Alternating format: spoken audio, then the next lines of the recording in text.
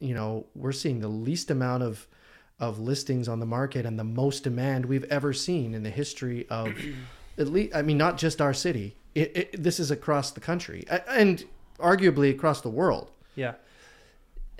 If you watch back to our last podcast, there was a segment where I predicted kind of back in the fall where I thought the real estate market was going to be in 2022. And we predicted what's happening right now. We knew that there was going to be a surge that hit in January.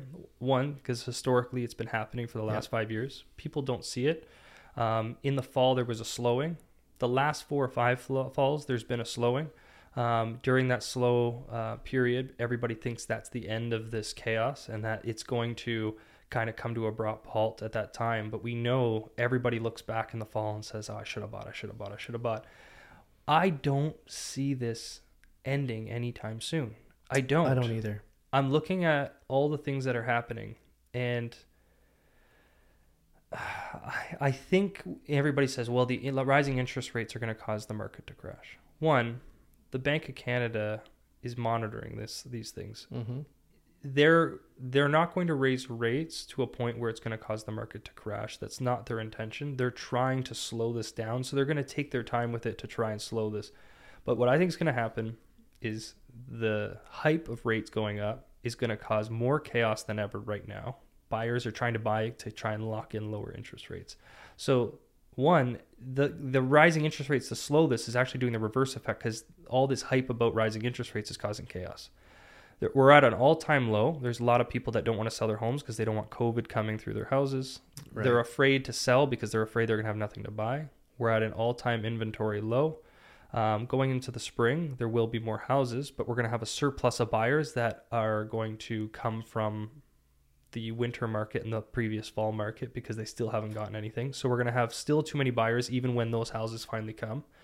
I think there's going to be people who lock in those rates for 90 to 120 days that are going to still be fighting to get houses. So I see this chaos in rising rates till at least June or July. Yeah. June or July, I think we're going to see a bit of a simmering like we have in the past. And I think in the fall, if the rates do go up, which we expect they will, I think we'll see a slowing of some sorts in the fall. Now, that doesn't mean when we see a slowing that the prices are going to drop. It just means the competition might slow down. And when we talk about rising interest rates here, a lot of people like to speculate, oh, look, watch what'll happen if the interest rates go back to where they were in the 80s, where, people were paying 14, 15% interest. When we talk about rising interest rates, like they're talking about probably 1 to maybe 1.5% over the next year or two. I mean, this isn't... People have been getting stress tested when they qualify for mortgages at around 5%. Anyways, even though they've been getting interest rates in the low 2s. Yep.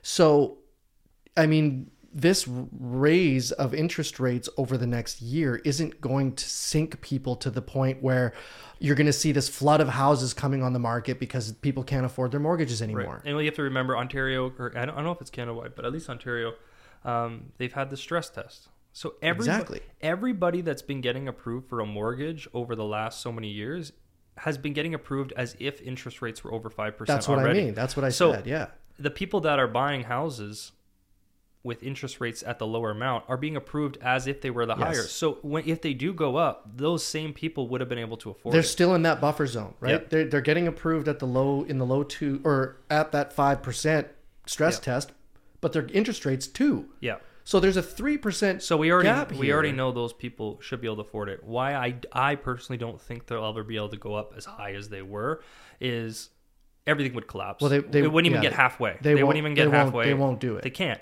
No. They wouldn't even get halfway. Everything would collapse, and then they would instantly turn around and lower interest rates down to like 1% to bail everybody out. So we're kind of stuck in this somewhere in the maybe 5% max range that I personally think in the near future. And I also think the reason is in today's day and age, more than before, everybody's over leveraged with more credit cards, line of credits. Those things didn't exist like they do now. Like you can't go to Walmart without getting a Walmart credit card. Canada is historically has a very over leveraged population. We are one of the highest debt to income ratios in the world.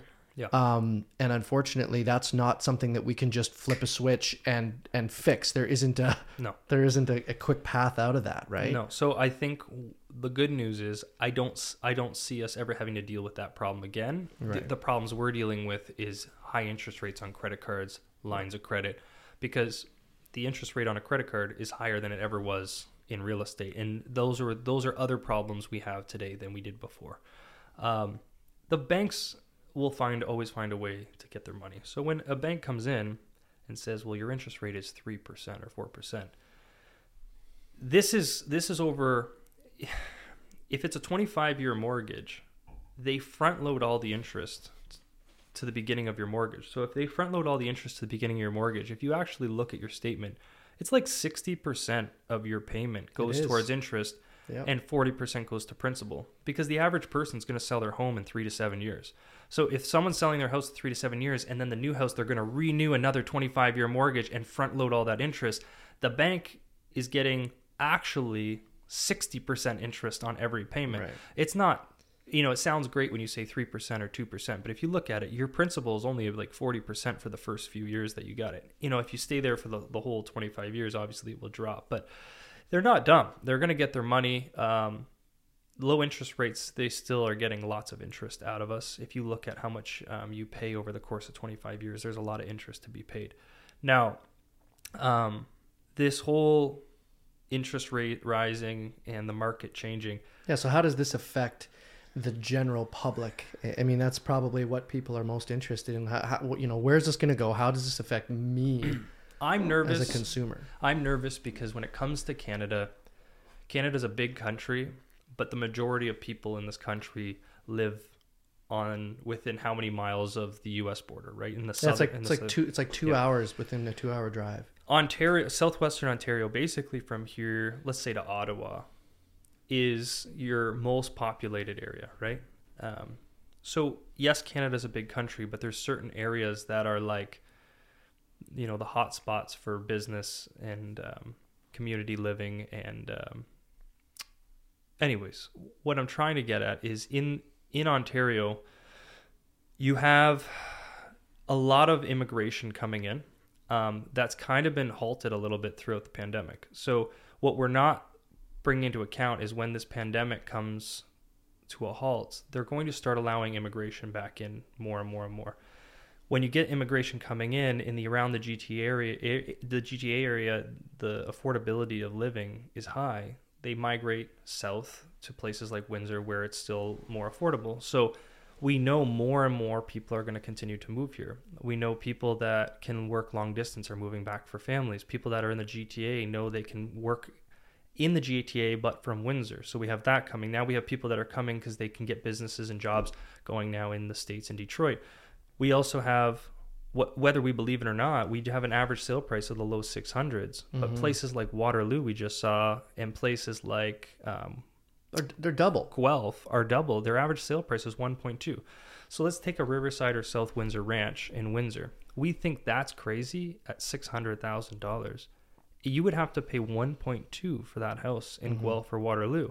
We're not that far from Waterloo and Guelph. And if that's something that is capable of happening already in those cities, that shows us what the potential is. We're still southwestern Ontario. We're still a very new city when it comes to growth. And I think there's a paradigm shift happening that I think a lot of people are kind of putting the blinders on, and they're saying this shouldn't be happening. House prices are crazy. People are overpaying for these things. But the reality is, when a paradigm shift happens, and COVID has really been the catalyst for that, we start a lot of unpredictable things start happening, and no one predicted that this work from home thing would start to rise so rapidly. Mm-hmm. I think businesses are starting to say, okay, we don't want to pay the overhead in these brick and mortar buildings anymore. Remote software is getting better because of this. Video monitoring software. People are able to work from home. Windsor's got a beautiful climate. It's got proximity to a big city. It's got a lot of amenities. So people, it's not just a bunch of faceless investors that are buying from Toronto in this city. It's a lot. It's actually a lot of people that are relocating to this area. Nobody really saw this happening so fast, but this paradigm shift that's now happening in the work world and the way people are going to be living, it's going to continue to change over the next 10 years and beyond. And it's tough because there are a lot of people out there that are watching themselves be priced out of the real estate market. It is really tough to see that. But the waiting for the crash mentality that we see out there that's prominent in certain circles, it's not something that you're going to see come to fruition unless something really unforeseen But the thing happens. is, we've been hearing people with that mentality before COVID saying, I'm waiting for the crash. Yeah. We're waiting for something to happen. Well, a global pandemic shut down businesses and put people in their houses for 2 years. And that was unforeseen. And we've grown 26% in the last year. So there's the unforeseen big thing. Like, it literally shut down and closed businesses, and we're still seeing growth. Right. We are living in Southwestern Ontario. Southwestern Ontario is a very popular place showing a lot of growth, and I don't see any slowing in Southwestern Ontario. That's right. And as we're running out of land around the GTA Greenbelt area, Windsor to London is becoming a very interesting spot to people that are still paying average 1.2, 1.3. They're like, what do you mean I can pay half the price for a house in the most southern city on the border of Detroit with a new bridge coming and mega hospitals and all these things that are going on and immigration's coming here? Windsor, I hate to say it, this is my guess. I think this is the beginning. I agree. I think this is the beginning. Look, I was just in Saskatchewan, and I talk to my folks all the time about what's going on out there. I have a couple real estate agent friends that live out back in Regina, where I'm from. The market there has been very balanced and stable for a while now. It even did some dipping, but guys, this is Saskatchewan. Like, you're in the middle of nowhere, really. You don't have close proximity to anything amenity wise. You get your minus 45 degree winters. It's not a desirable place for someone to relocate. So when you see things like that happening in those areas, it's literally based on amenity. It's based on popularity. And like you said, it's the beginning for us here in Southwestern Ontario, because the popularity of these cities and these places and the amenities that we have and the weather that we have and the proximity that we have to other large centers and amenities is like tenfold what they have in Saskatchewan. I mean, it's the same reason that you can't just go into Los Angeles, California and buy a house affordably, because that's where a bunch of people want to live. And when there's a huge amount of demand like that, the cost of everything goes up, right? Yeah.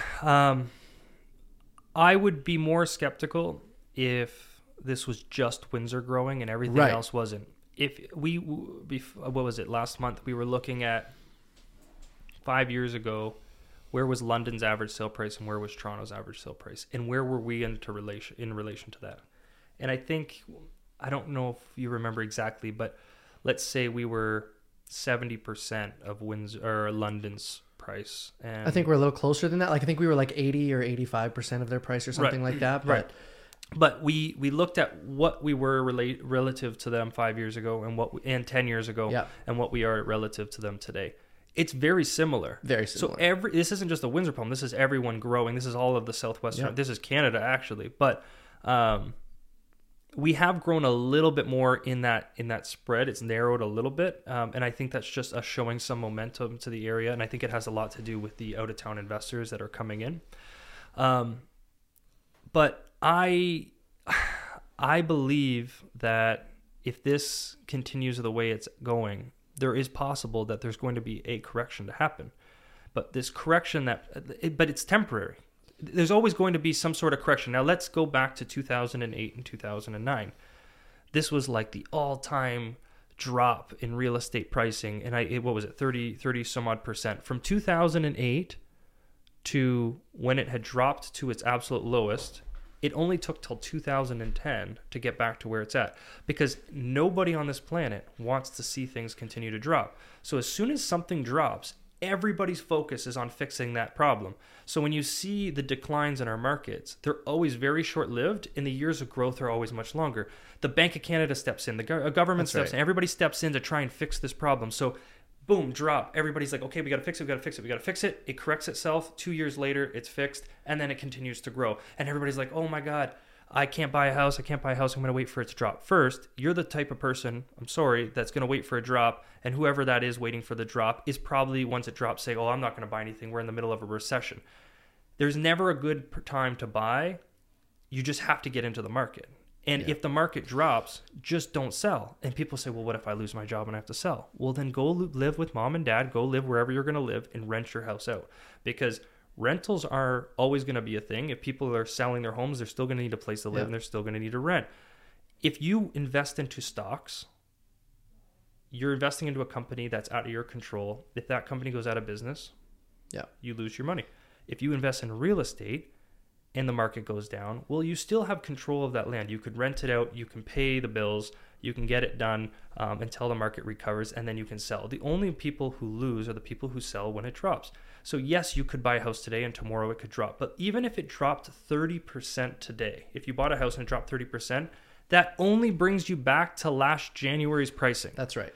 The same time people say, I'm going to wait for it to drop. Well, you're waiting, and you were waiting in January last year. And then if we get to January this year and it drops 30%, you're back to where you said you were waiting. And anyways. You're not going to see these crazy 70, 80% drops that these, these nutballs out there think is going to happen. This isn't a possibility. The Bank of Canada and a whole bunch of other forces aren't going to let that happen.